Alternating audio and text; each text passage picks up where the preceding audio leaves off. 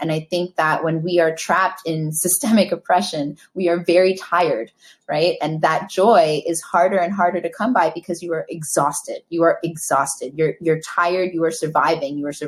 And that just, it drains, right? And so for me, all of my work has been about just being able to spark these moments of joy and levity and positive, reflection of feeling like people are able to feel seen is what they tell me, is like, I'm just so grateful for this. Like, I see myself in this. And that's why I keep doing it. On today's episode, I am having my most raw and unfiltered conversation yet with one of my oldest friends from college, a woman who shows up as boss in whatever situation she's in, Chelsea Smith. Chelsea is the owner of Brooklyn Brujeria, centered around her alter ego, Chiquita Brujita. A business I would say at its core is built around supporting the arts and building community, but I'm going to let her explain exactly how she does that.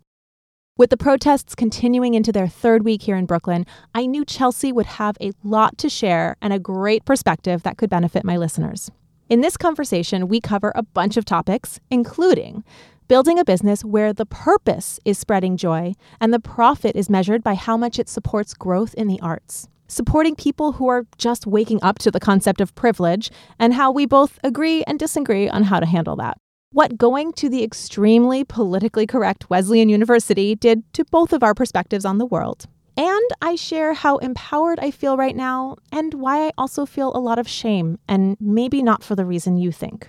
These are legit, unfiltered conversations, and you might be triggered by some of it, but I've decided I'm okay with that.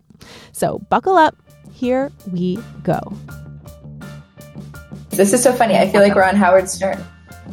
I love that. Right? That was like the original podcast video show, right? The original podcast was radio. My mom was in radio. Yeah, exactly. The original podcast was radio. Really speaking like our generation. So these are unfiltered conversations with my favorite boss business owner friends. Amazing. And so, no surprise, Chelsea. Here we are. Here we go. Hello. Who do I know that shows up and decides that she's the boss in every situation that she encounters? It's you. Oh, that means so much. I love that description. That's so funny. Yeah. I found recently people are, okay, boss. And I'm like, I appreciate this, but I get the little underbelly of like tone that comes with it. It's funny, but people love being bossed around, amazing things happen. They need it sometimes. It's helpful to have someone who takes charge. I completely agree. I think that's why we get along so well. Yes. I saw me and you when we first met. I was like, oh, my people. And look how she executes flawlessly and like over and over again. And look how much work it is. Oh my God. Oh my God. Well, so you are also, you're my first guest from my other life. Like from before. You are my oldest friend guest. I love it. And I love that. Okay. I think that's good because I never do interviews as Chelsea, and I only really do press or anything public as Chiquita. And I think it's interesting because as the concept, as my project has evolved, I think I'm coming more into this space of kind of moving back. I never really use my name for the press. Really? Yeah. Well, that makes sense. You're a brand. Yeah, so I never have. That's a great place to start. So let's start there. Yeah. I'm like, so please refer to me as Chiquita Brujita. Thank you. Chiquita Brujita. Which, man, it has been fun to watch this brand blossom. Tell us about the origins. Tell us about the brand, the business. This whole thing. Yeah. So I identify as a third generation Nuyorican bruja.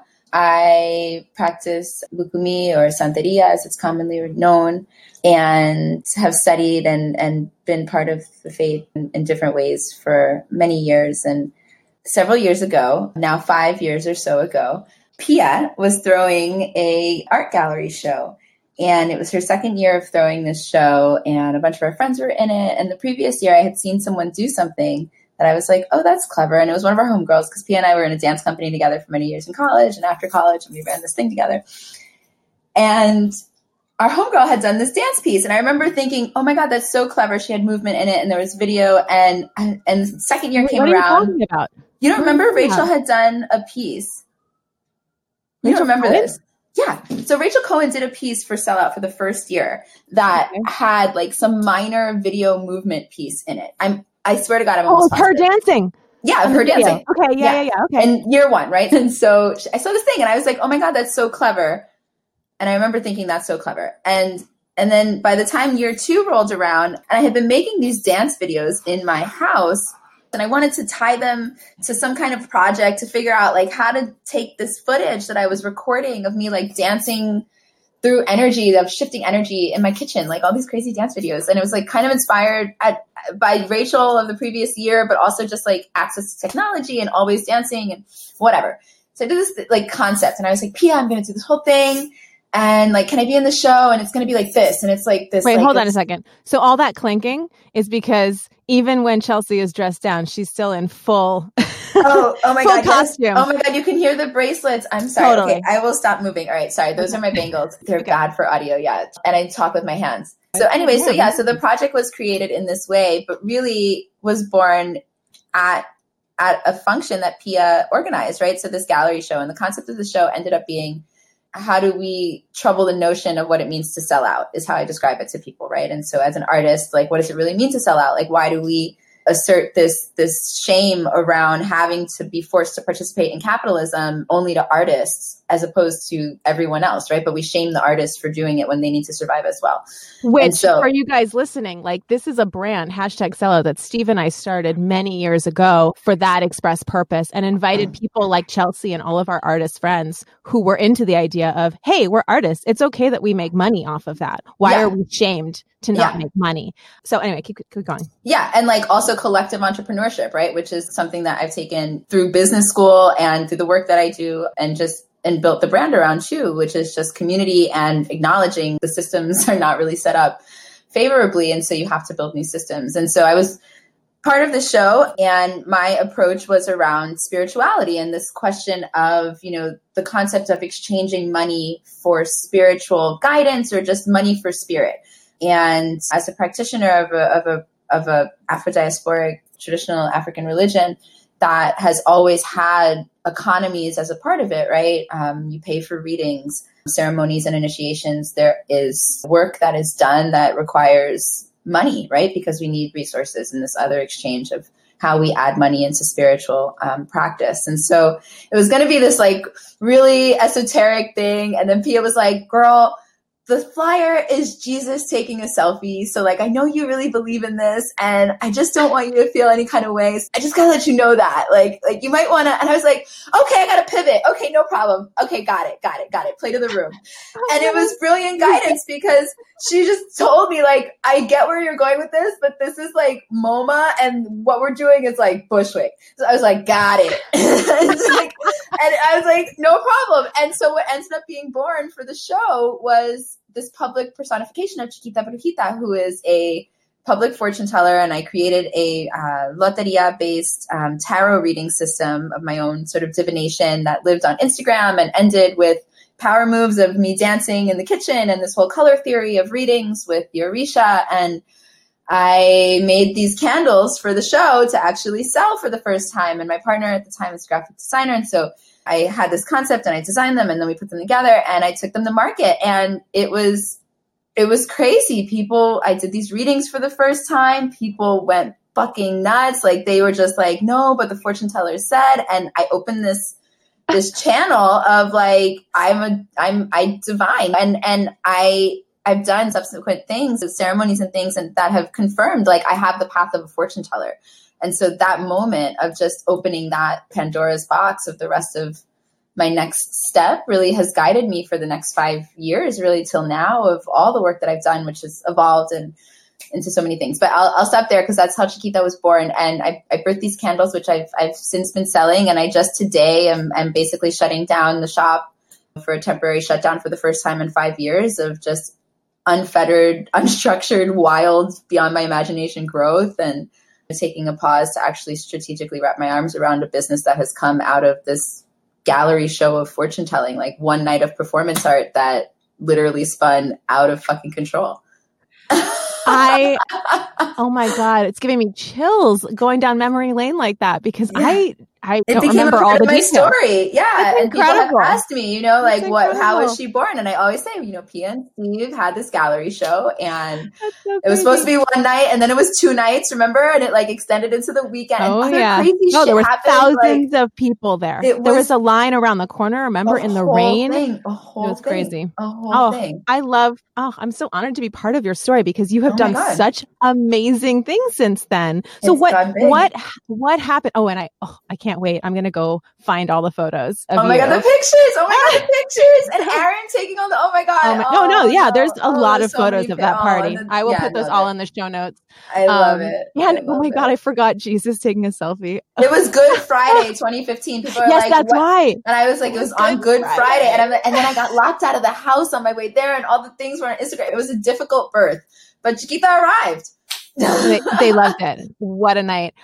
So, I mean, that was just the birth. What ended up, because I've known you for a long time. You and I, like we said, I think we probably related at first, because we're both just people who are like, how do I make this better? What do I need to do? Like, okay, get out of the way. You're not doing this right. Yeah. Let's make it better. No, let's make it better. And you were a year behind me at Wesleyan. So I think we probably met at In Caliente, dancing salsa, and then in Precision, dancing hip hop and everything else, whatever we did. And then just collaborating on all kinds of stuff. But then we graduated, and you were throwing parties at your dad's super cool lounge bar. What do you even call it? Nightclub? Oh my God. Yeah, we had a cocktail lounge that was a bigger part of the culture than I realized, because I was 20 and like. Were you only 20 when that first started? Were you not even graduated? No, girl. When you were doing Wednesdays? I started Wonderful Wednesdays officially the summer before my senior year in college. Oh, okay. And so that's right after I graduated. I was 20. Yeah, right. But technically you're allowed to work in the bar if you are not serving alcohol, which I know that you know. Which I started serving alcohol at 18. Yes, you did. I know that. So yeah. And it's this crazy thing. My dad is Black man from St. Louis. My grandparents, my bubby was Jewish and white, and my grandfather was you were Jewish. African American. And then my mom is Afro-Puerto Rican, Puerto Rican. And so, my dad is Black man in hospitality in New York, and so opened this club called Blue Owl in 2006. That was a small cocktail lounge in the East Village, but was intentionally staffed by all Black men. Really for the most part. Yeah, we had all Black staff for the first opening while. All of our bartenders were Black, and the cocktail staff was mixed. And they were all like the best bartenders, because you guys had all these crazy cocktails, I remember. Yeah, and like the staff changed after a while, but it was intentionally, in this moment in time, I reflect on these things of the things that my dad did, like as a Black person in the industry when he opened what was ultimately he had several businesses, but this was the one that was like independently his. And he was intentional about it. Like, you don't usually see a Black barman in a high-end cocktail lounge serving you $14 martinis, right? And like the importance of that signaling, and just also creating opportunity for community, and then also having white folks behind the bar and women and all these other things. But we threw amazing parties, and I turned Wednesdays into Saturdays, and incredible DJs, Miles and Lindsay through the hump every Wednesday. And Wesleyan, our friends. It was the Wesleyan scene on Wednesday. It was, oh my God, it was for years. We did parties for years, and then we sold the business, and something became something else. But that was really my nightlife moment. I remember just sending these emails on Facebook every week, just being Facebook like, was so new then. We're so talking new. 2006, 2007. And it was initially just college. And, I reflect on this, and I'm thinking of like writing a book and all these things. And I'm like really reflecting. And it's like, I realized, and I wasn't the only one, but I was an early adopter of understanding the power of the tool of Facebook to make money. And I was like, okay, we got to gather. This is the tool where my people are. I had a strong, college network of people on Facebook. Like, let's make an event. And it happened. And then that became one of the main longest standing reasons why people even check into Facebook now, is for the events.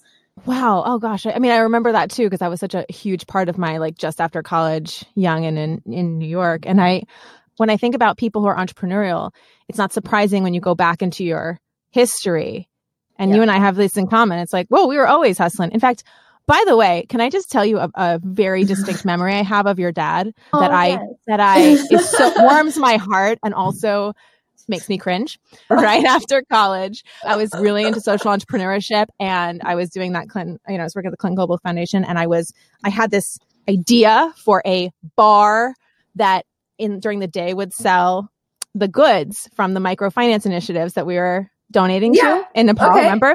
And it was going to be, so it was like, oh, during the day we sell those things and it's like a juice bar, and then it like turns into a night bar at night because alcohol is how you make money. And I made an executive summary, one page that said I needed $1 million to do this, which is like $1 million. Not based on anything. No, but had no idea. That much. And your dad was kind enough to sit down with me at Blue Owl one day, and where I just told him what I wanted to do and asked for his advice. And I don't remember what he said. I just remember he was so nice about it. instead of, I mean, I'm cringing just thinking about it because man, was I just... But I didn't know what I didn't know. That's the concept, Pia. That's the concept. And it does cost $1 million. And God bless you for asking for advice. And I mean, I maintain that concept. I maintain that same, like, I want a youth development program with dance studios and a nightclub and we always did that. And remember. Yeah, exactly. You need the subsidies. I mean, that's what we did in college too. Remember? I mean, that year when I was a senior, we had remember? Okay. Precision. We had the best parties because we had we danced. Okay. So guys, tell the people about Precision. Tell the people about Precision. They don't know. They don't know. I'm embarrassed to say this, but Precision was, do not be embarrassed. I will speak proudly. Precision was sick.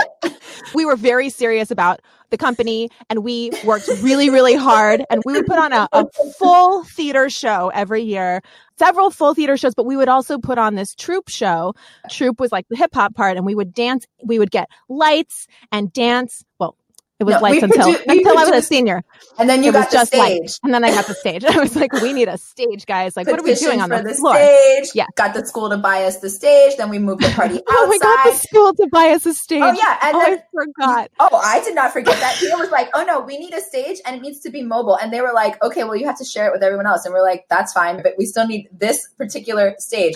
And so Pia made the school make a capital investment, that she petitioned the university for this fucking stage. And the stage comes, and then she graduates, and I'm like, okay, so I'm going to need to reserve the Precision stage for our now outdoor experience. That's really? Oh, yeah, girl. Oh, and we took the stage outside, and then I brought in the poetry people and like more DJs and an after party. Oh, I took it next level. It was awesome. Okay. Well, so that was the but this is how we learned how to do this. Then we did it in Brooklyn, and we were producing events. We did it in Brooklyn. Oh, that's another story. We put a full show together in Brooklyn years after this. Now we sold out Southpaw. Shout out to Southpaw. Oh my God, I forgot. That's right after I met Steve, and that was like right after, and he like came to see us a week after. We were so badass on that stage. But going back to... We've been doing this, is the point. We've been causing this scene for a long time. A bunch of New York girls like, you can't tell me what I can't do. Why not? Why not? I forgot those details. That's awesome. So what I remember about when I was a senior, Cynthia and I were co-directing this company, and because our troupe shows, when we would dance in the middle of these parties, we would charge $3, right? $5. Yeah, I don't know. But everybody wanted to come to it because how fun is that? Like, it's just a dance party, but also there's like this badass hip hop show performance that happens a couple times during the party. So everyone's just way more into dancing, and it was really fun. So we used to only do that, when I was freshman, sophomore, junior, you did it once a semester. We had like 3 or 4 of them a semester my senior year because remember Helen and I were doing the Impact and we were trying to raise money. A whole new opportunity. I was like, we need to have as many of these parties as possible because we make lots of money this way, and that's how we're going to make money for this microfinance effort. and Totally. gave it, and then donated it to this effort. I remember. And it's all, I remember thinking that's how you make money for social too. That's how you make money for social. But I mean, it's the joy, right? You have to bring in some kind of an offering that is regenerative for people, right? That helps them.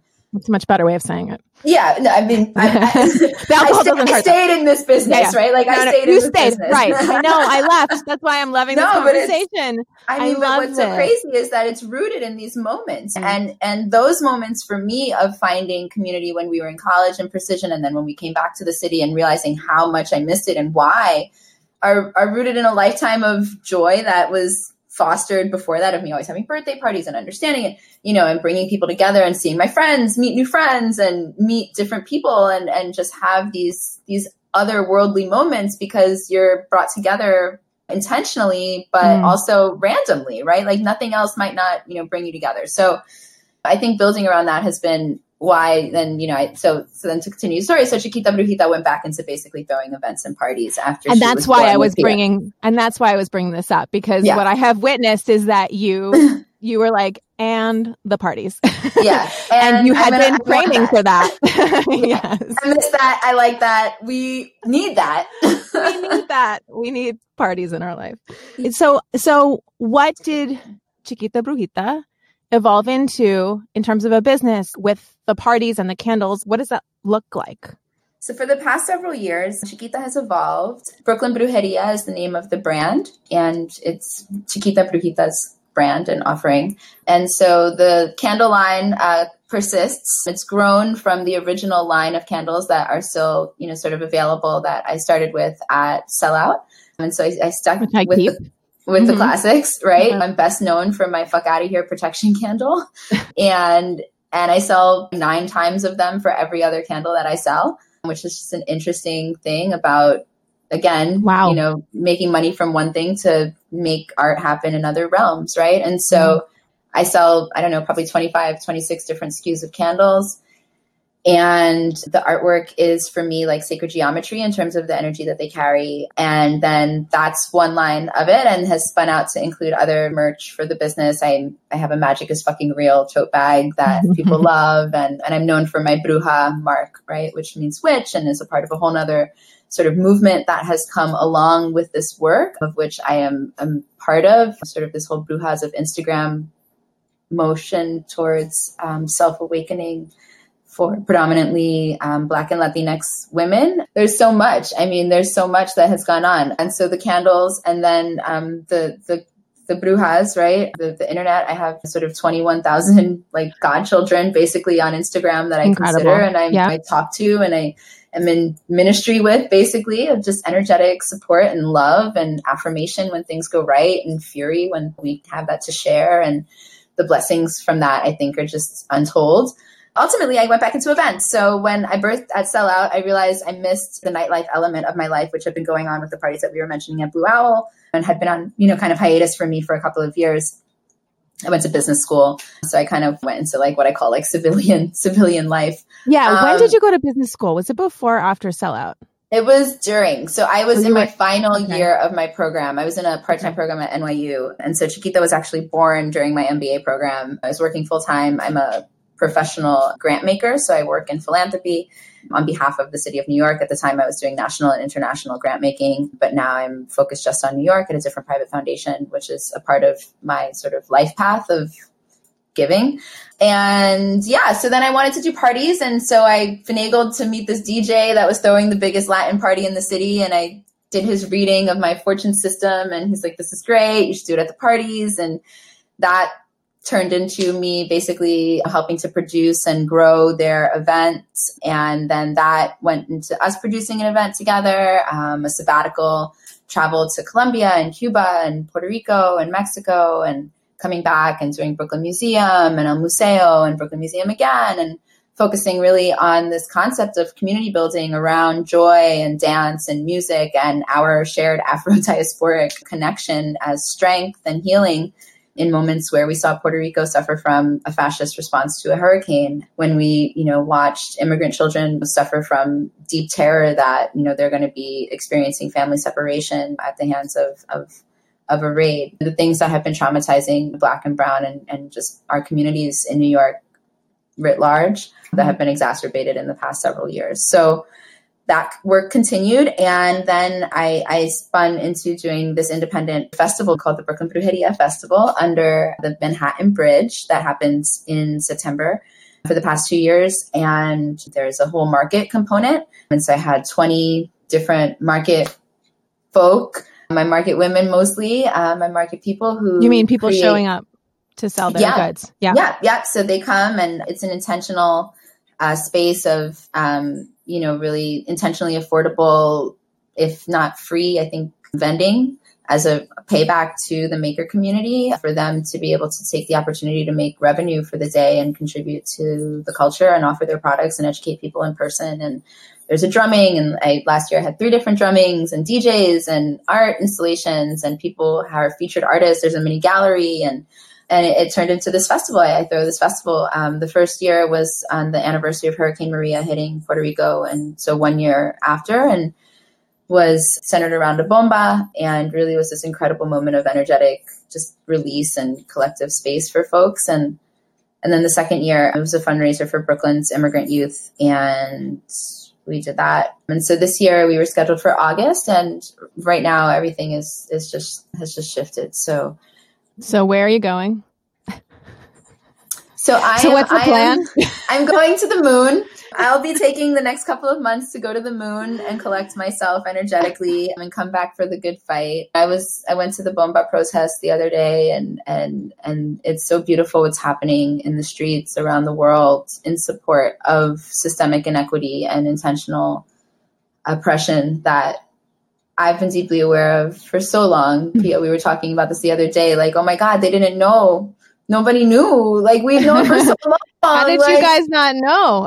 Systemic racism. Like, you don't know about systemic racism? Like, what?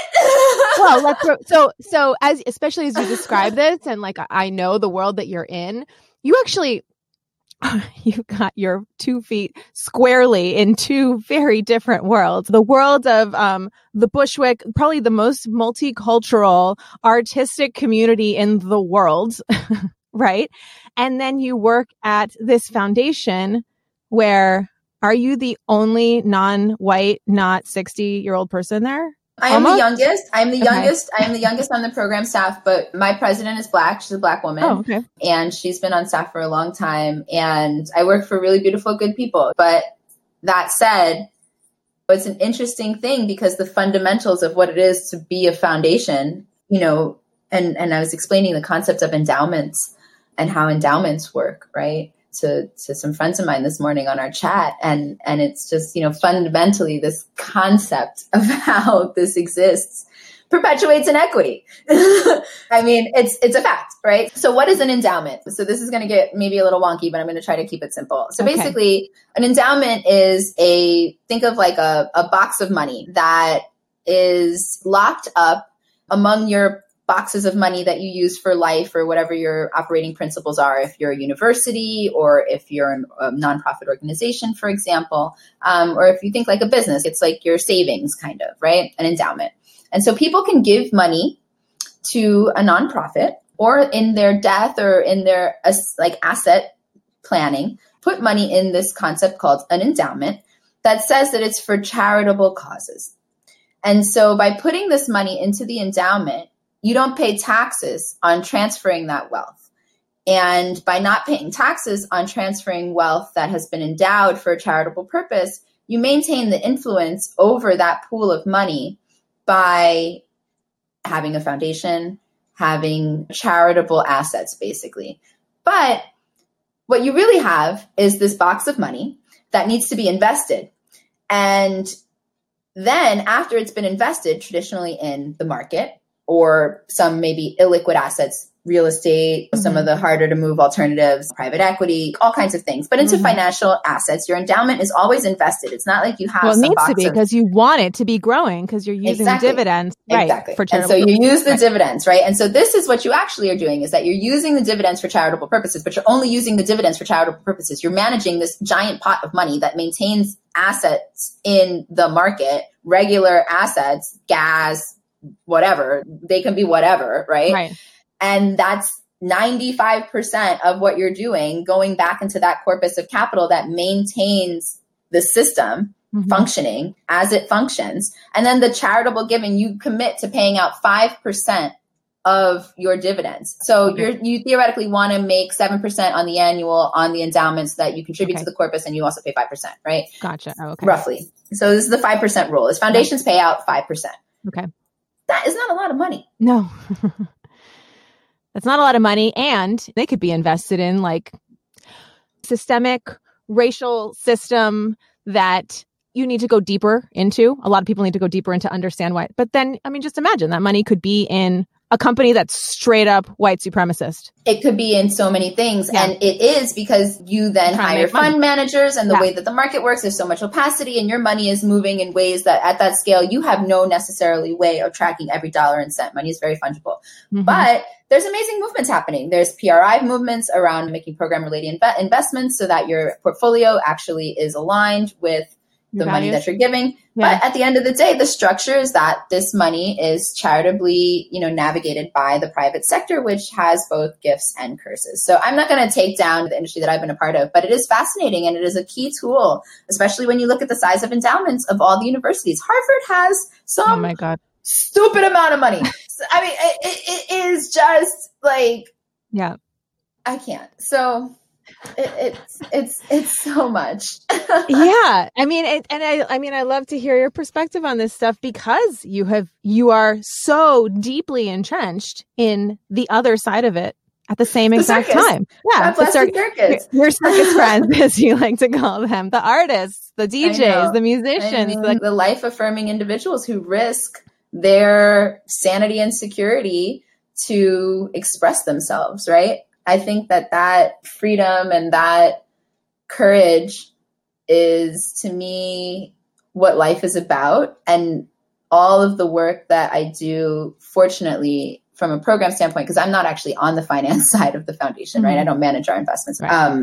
I spend our grant dollars, and I meet these amazing people who are dedicated to making people's lives better. And so much of my work historically has been blessed to be in the arts. And I see how it can be the most life-affirming thing in the world to be able to give, someone the opportunity to develop their craft or to be exposed in this way to the world.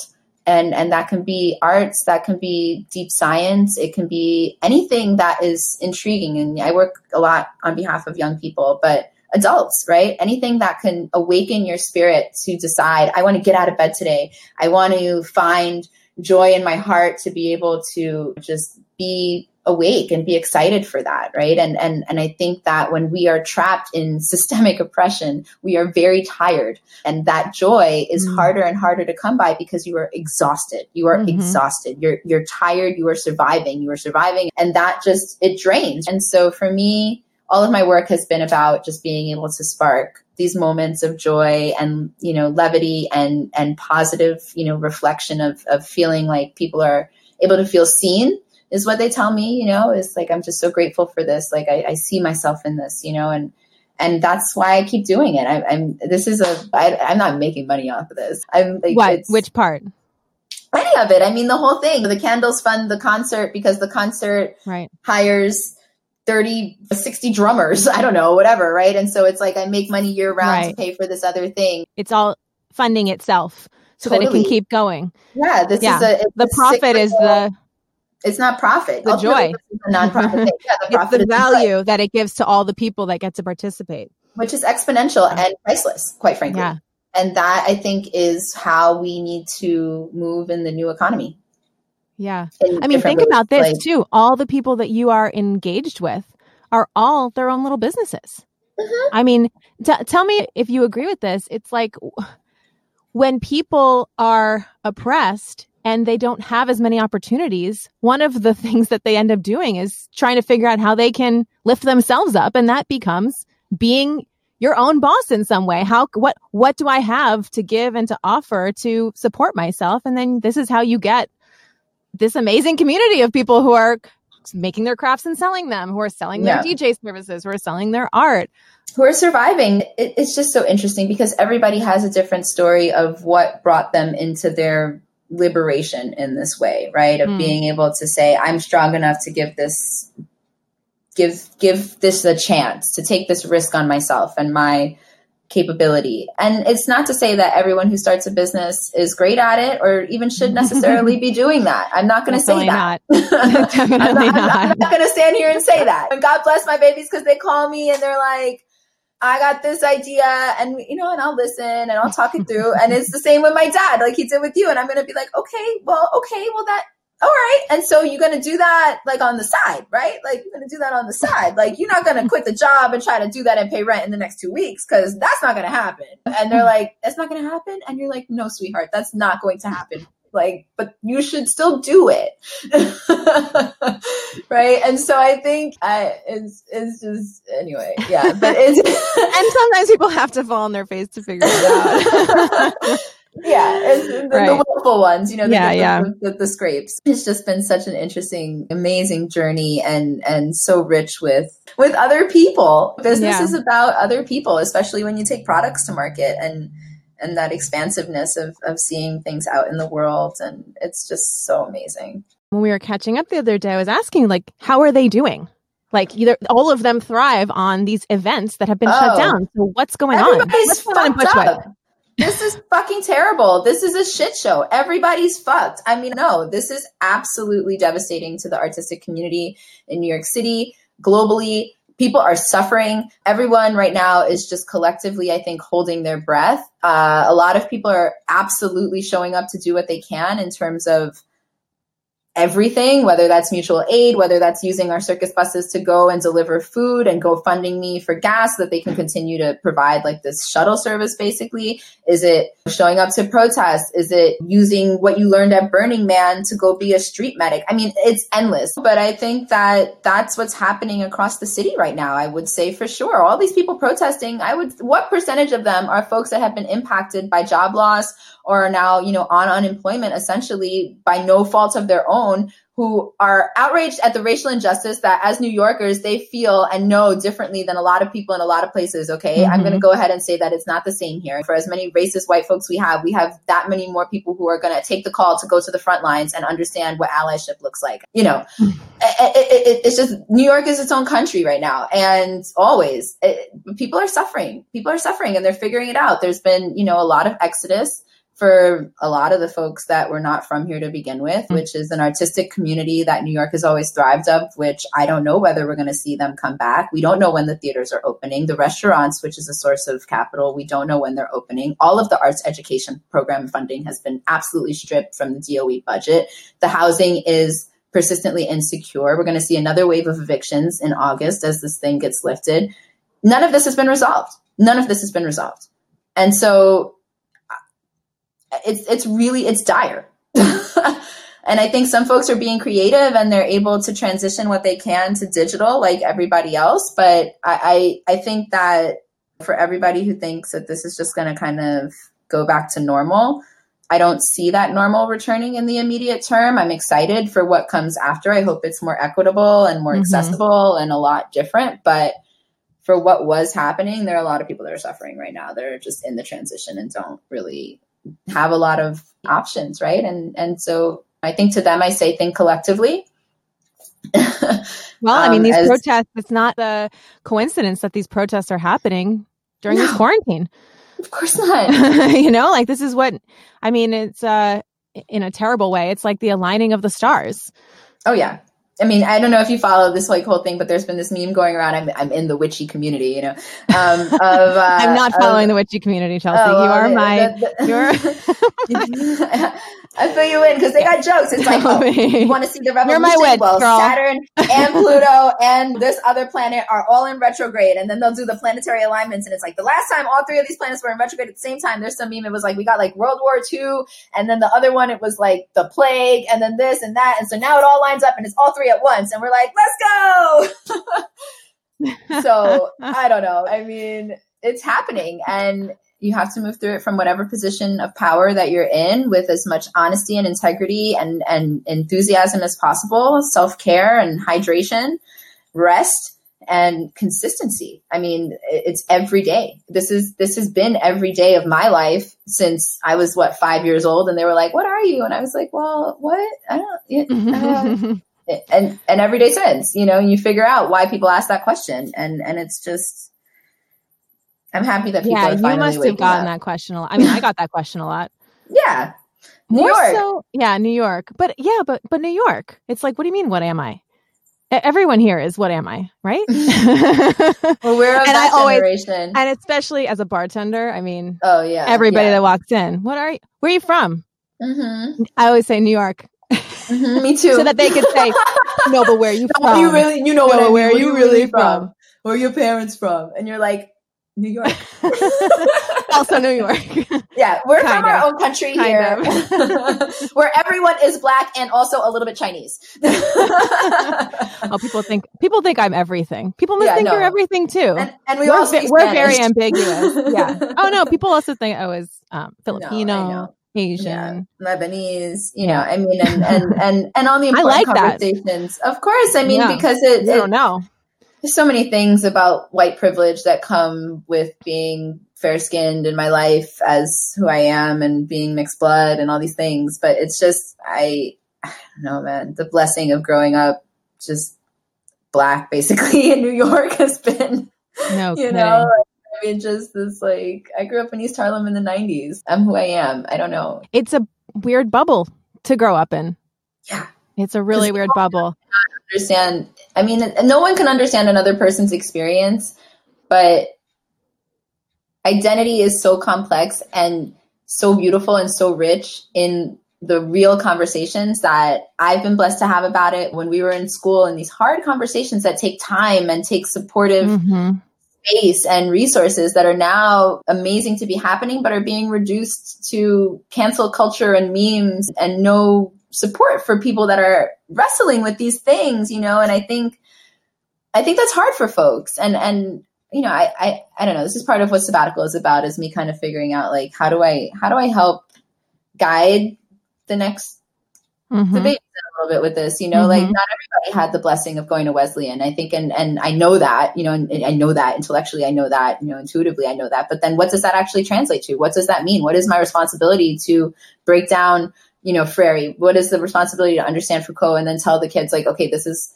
I don't know. I don't even think it's to tell the kids. I mean, I think they know, but it's also just like, I don't know, girl.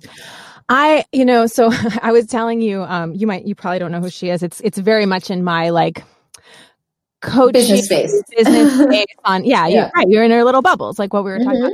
So I'm going to mention her because I was impressed with what she did. So this woman, Jenna Kutcher, a lot of people, huge following, this white blonde woman, she posted, oh man, you got to read it. She posted in her Instagram a couple of days ago this exchange she had with somebody in 2017. This Black woman called her out for something that she had posted, like a picture of her helping these poor Black children in the Dominican Republic, I think. And she meant well. I mean, she meant well. I mean, it's a classic. She's not the first nor the last to do but she's not, that's not what she's thinking. She's like, we went there, we saw them, we wanted to help them, and we're sharing taking that. A picture and the value signaling. And she just, right. So she, like, politely called her out on it. And then then they had this email exchange where Jenna Kutcher got just all the wrong things, just so defensive, so privileged, attacking, thinking intention is all that matters. But in such a cringeworthy way that I'm reading it. And this is what I was sharing with you a couple of days ago. I was like, it hit me. It's like, oh man, I didn't realize that you guys were, like, that far back. Like, I mean, do you remember that movie that they made about Wesleyan? It's literally called PCU. Yes. Like PCU. We were politically correct. we went there. I believe that review, whatever that review thing is, that the guidebook that rates colleges. When we were there, it was number one most politically active. I mean, you could not be on that campus without getting called out for everything. Transgender, like, was a huge topic. We were calling people Z on campus. This was 17 years ago. I went to a rally for Wesleyan's access to bathrooms because, rightfully so, trans folks were advocating for gender neutral bathrooms all over university. Like my grandmother, oh God bless her soul, I remember her coming to freshman year orientation, and my freshman year dorm had a co-ed bathroom and co-ed showers and the urinals in the bathroom and the whole thing. It was just this gender neutral bathroom on our hall. Like, it was like, whatever, you know, you just got to live with that. We don't do that here. It's just one bathroom. And she, that Christmas, bought me a bathrobe that was so giant. It was like down to my feet, this huge robe. I'm like, Grandma, this is totally hilarious and unnecessary. And she's like, I know, Chelsea, ese baño no entiendo. Like, I don't get it. And I was just like, oh my God, but it's beautiful. No, it was beautiful. And it was a beautiful experience to be there and to be engaged in those conversations and to be pushed the complete opposite. And to know me back then is to know that I was way bitchier than I am now. Enjoyed the engaging of the we were militant. Race. My girl used to start fights in class. We were screaming at people, writing op-eds. Enjoying it. And I did a lot of personal growth to actually, I mean, not just in those conversations, but just in life in general, to like not indulge in the like angry, call people out and tell them how they're wrong because you have the moral high ground, to like, if you really want to achieve a goal, there's always a better way to do it. And I went really far with that. I mean, I think it helped me personally and spiritually to let that part of myself go a little bit. But what it ended up happening, and this is why I'm bringing it up, because something that I have to own is, you know what? Jenna Kutcher, like, legit had no idea. I mean, you read these cringeworthy emails, and she posted them because she then, like, during all of this, she apologized to this woman profusely and felt so bad because now she's seeing the error of her ways. But you can read it. It's like, she just legit has no idea.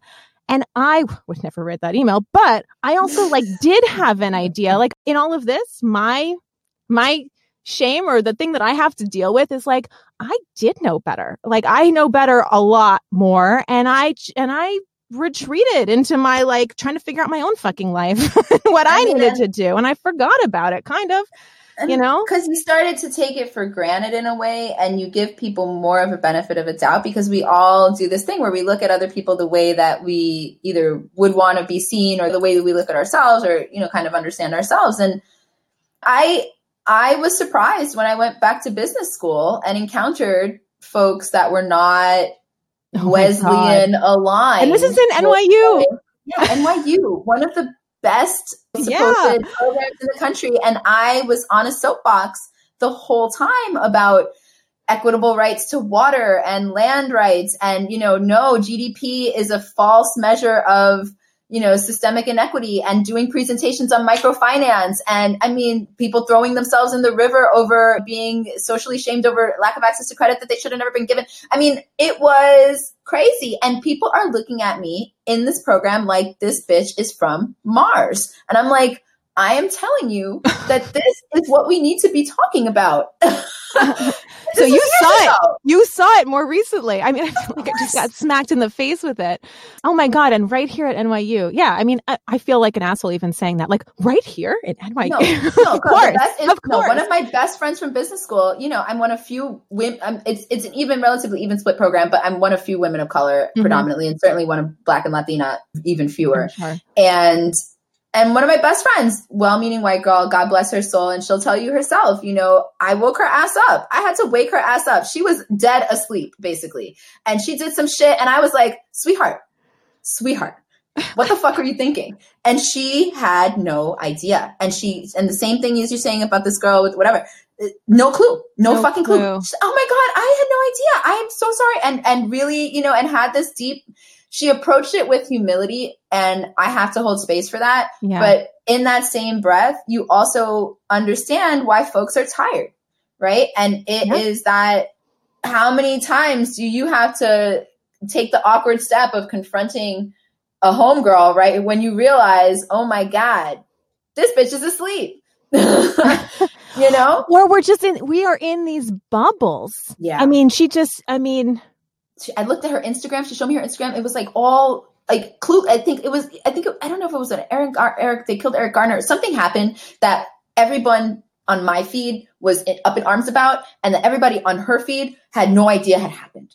And at that moment, I realized just the fundamental disconnect, and she was outraged, and rightfully so. And this is the thing. This is what's happening in this moment that I think is really beautiful, is that folks are realizing with rage how much they've been complicit and how much that hurts them and it angers them. And they're like, I don't want to be this complicit in a system this fucked up. I don't want these privileges. I don't want this to be like that. And they're outraged, and they fucking should be. And you know what? That's why we're seeing all these people in the streets of all different colors, because this is not a black and white issue. This is about inequity that has been carried on in the name of American values, which is fucking wrong. And so now that people are being shown, let me explain to you how this all works, because our education system is a piece of shit and nobody actually knew these things, right?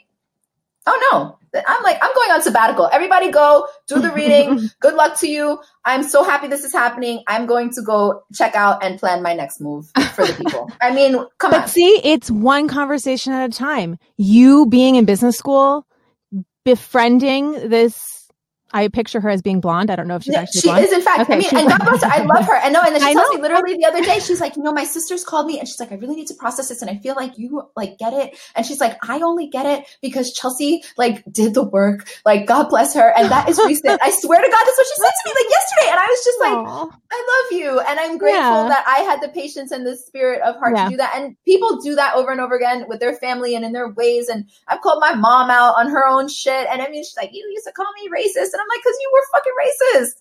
That shit was racist. And she's like, oh, Chelsea. And I'm like, I'm serious. Exactly. Yeah. I don't know. I can't believe I paid all this money for you to go to school and come home and call me racist. And I was like, it means it's working. Yeah, you're welcome, Mom. You're welcome. This is why you sent me there. It's so good. You're welcome. Best school in the country. Yes. Hey, and look, I mean, we all need a mouth like Chelsea. No, because God. That's it. Look, remember, I don't know why I'm thinking of this, but you know how in the coronavirus thing, there's the R naught, or the number of people you infect. And that's how it spreads. I feel like this is the same thing. Yeah. You might be the only person on your blonde girl's feed, but you infect her. And if she then says something, well, she might infect a lot more people. And totally different people. And different people. She's doing good things at the company. She's holding people accountable. Good. Hell have no fury, a white Chelsea. Woman on the case. She is on it. And I'm like, you know what? Use your privilege, sis. God bless her. I wish her well. I'm grateful. And it's not to reward it, because it's we need that. Okay. Steve and I talk about it all the time, because we're looking for ways, I'm all about incentives. How do we psychologically get people to do those things? And I can see the shame and fear. And there's a lot of conversations, talking to white people saying, you have to have humility. You have to be okay with fucking up. You have to apologize.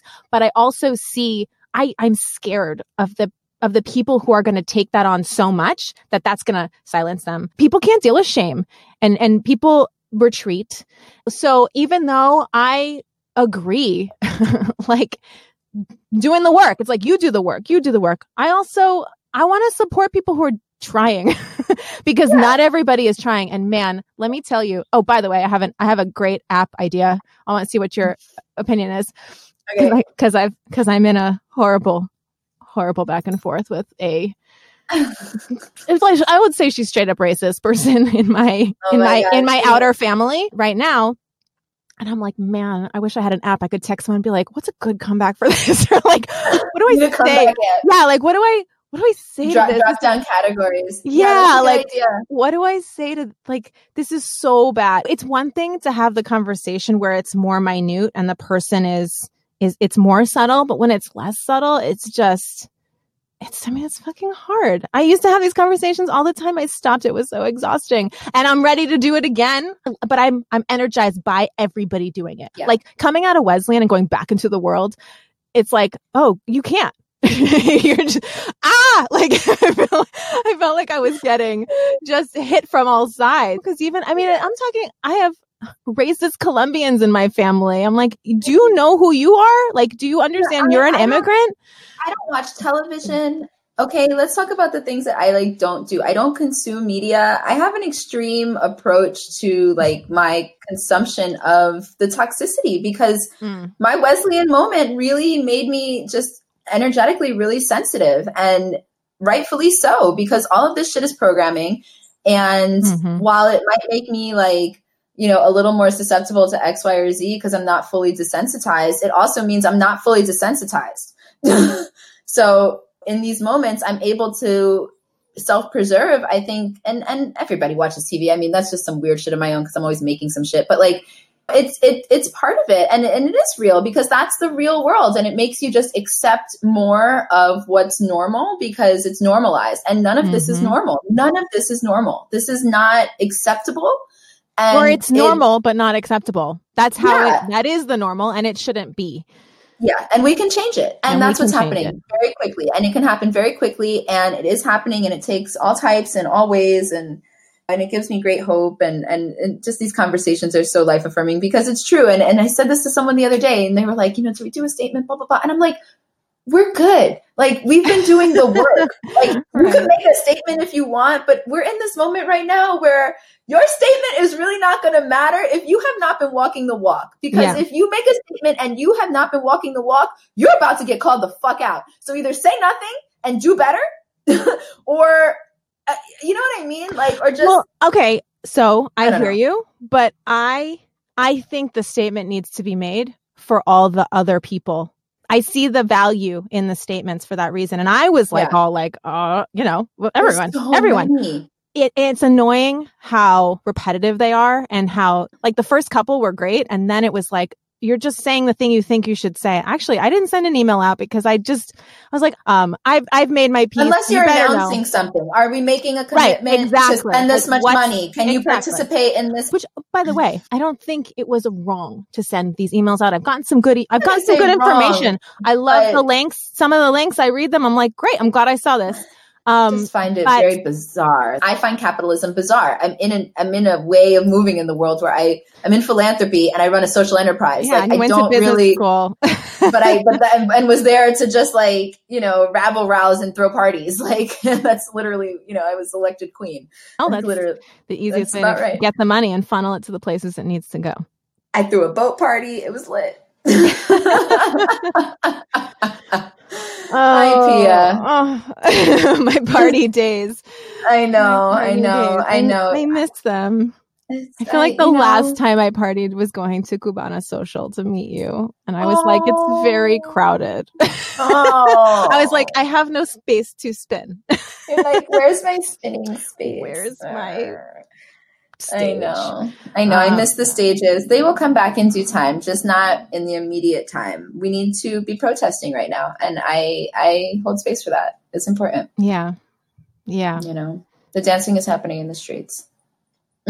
It is. I love it. So the protests go by our apartment like every other day, actually by our apartment. You're like on the route. I am on the route.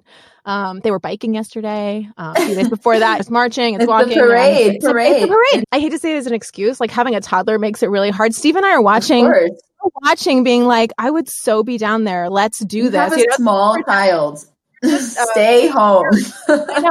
And there's the whole coronavirus thing makes that infinitely more challenging. And even there was a family protest, and I was like, yeah, but still a lot of people in the middle of a pandemic. He won't wear the mask. He's too young. Of course not. He's too young. So you do something different. But anyway, that's neither here nor there. I just love watching it. There's no role that's wrong. You get the blessing of not being able to go, but you get to watch from the window, which is great, and that's okay. But I have money to donate, and you know what? And they need that, and they need they're that all in the too. Streets not making money right now, right? Exactly. So, and I got a voice, and I got a platform. And I've got some background in this. And you have some patience to have important conversations with people. Well, maybe. Some patience. Honestly, one of the things I'm learning is that my patience is probably one of the best things I can work on right now, because those conversations, like I'm saying, they're so hard. And they're important, and they're probably one of the most important things that you can effectively do to have a massive change. If you can move somebody on the dial a little bit, that's huge. What's really hard is that I like to push people as far as they can go, and so then you bring up intersectionality and why trans lives and like women's lives are essential to the movement as well. And then you watch people's heads explode and you look around the room and you gather all the pieces and you put them nicely back into their head. And that is patience. When you actually are like, okay, now we're going to discuss intersectional solidarity and struggle. And they are like, I don't want to talk about this anymore. No. And you're like, no, but we're going to have this conversation. And then they don't like me. Can we all pay you to go have that conversation with all of our people? I mean, I am not cheap. Good. They're picking up all those pieces, the head explosion, it's messy. It's messy. It's messy. It's painful. It's holidays. It's family. It's a painful reality in everyone's family. I think everyone's family has this, and everyone's at their different level, right? I mean, it's just, you know, and I push and I do the dirty work and I push and I I push and I push because this is how we get further and make people uncomfortable. And I don't need to be liked. I don't need to be liked. I like myself. I like myself. My parents like me. We good. Yeah. I like you. Pia likes me, and I feel like I move with integrity and purpose. And if I fuck up, I apologize. And I think that if we all kind of take those approaches, don't be fascist, we'll be good. Yeah. And vote. That's what my friend reminded me last week. Yes, we must vote. The voting does still matter, especially because they're vote suppressing all over the country this year. So you gotta do what you can to it's already what's happening. So. Well, this quickly went from business to something else, and I loved every minute of it. Life is life. You're wonderful, Pia, my dear. I'm so proud of you. I'm so proud of you. I love you so much. Keep fighting the good fight. Go to the moon. Okay. I will go to the moon. I'm so looking forward to it. I will report back. Hopefully the moon has Instagram so you can keep in touch or just email. There's email from the moon.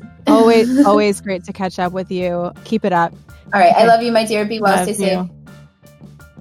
To grab some of Chelsea's magic, head over to chiquitabrujita.com or follow her on Instagram at chiquitabrujita. And if you don't know how to spell that, I will put it in the show notes. She said she's closing the shop down for now, but when she opens it back up, I highly recommend picking up a souvenir. I still have the Boss Bitch candle Chelsea gave me at that sellout show, which, by the way, she made in 2014, and I'm pretty sure that was before Boss Bitch was even a thing, because I remember thinking how clever it was. So I'm going to give that one to you, Chelsea. For links and some fun photos of the stories we shared today, and a video of that hashtag sellout show that started it all for Chiquita Brujita, go to piasilva.com/podcast. I promise it's worth it. Also, if you know other entrepreneurs who struggle to put their business in its place and could benefit from hanging out with us, please share this podcast with them. Hard work can only take you so far. It is how you show up in your business every single day that makes the difference.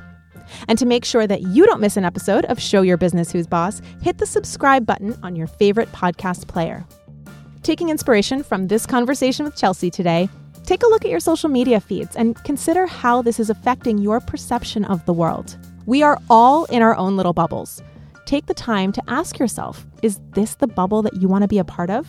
How is this bubble limiting you, affecting your decision-making, and holding you and your business back? The more variety we can pull from, the more our decisions can be ours, and not just the default decision based on one narrow perspective that we're exposed to. Bypass the algorithm. It will help your business. I know that I've found that being able to pull from a diverse set of experiences, whether that be from travel, people, books, has directly influenced how I've been able to brainstorm new, interesting ideas in my business, always for the better. Not only is intentionally seeking out more diverse opinions, perspectives, and approaches good for your business, it's the right thing to do. And that might just be your next step in showing your business who's boss. Show Your Business Who's Boss is produced by Yellow House Media. Production coordinator is Sean McMullen. This episode is edited by Marty Seafeld.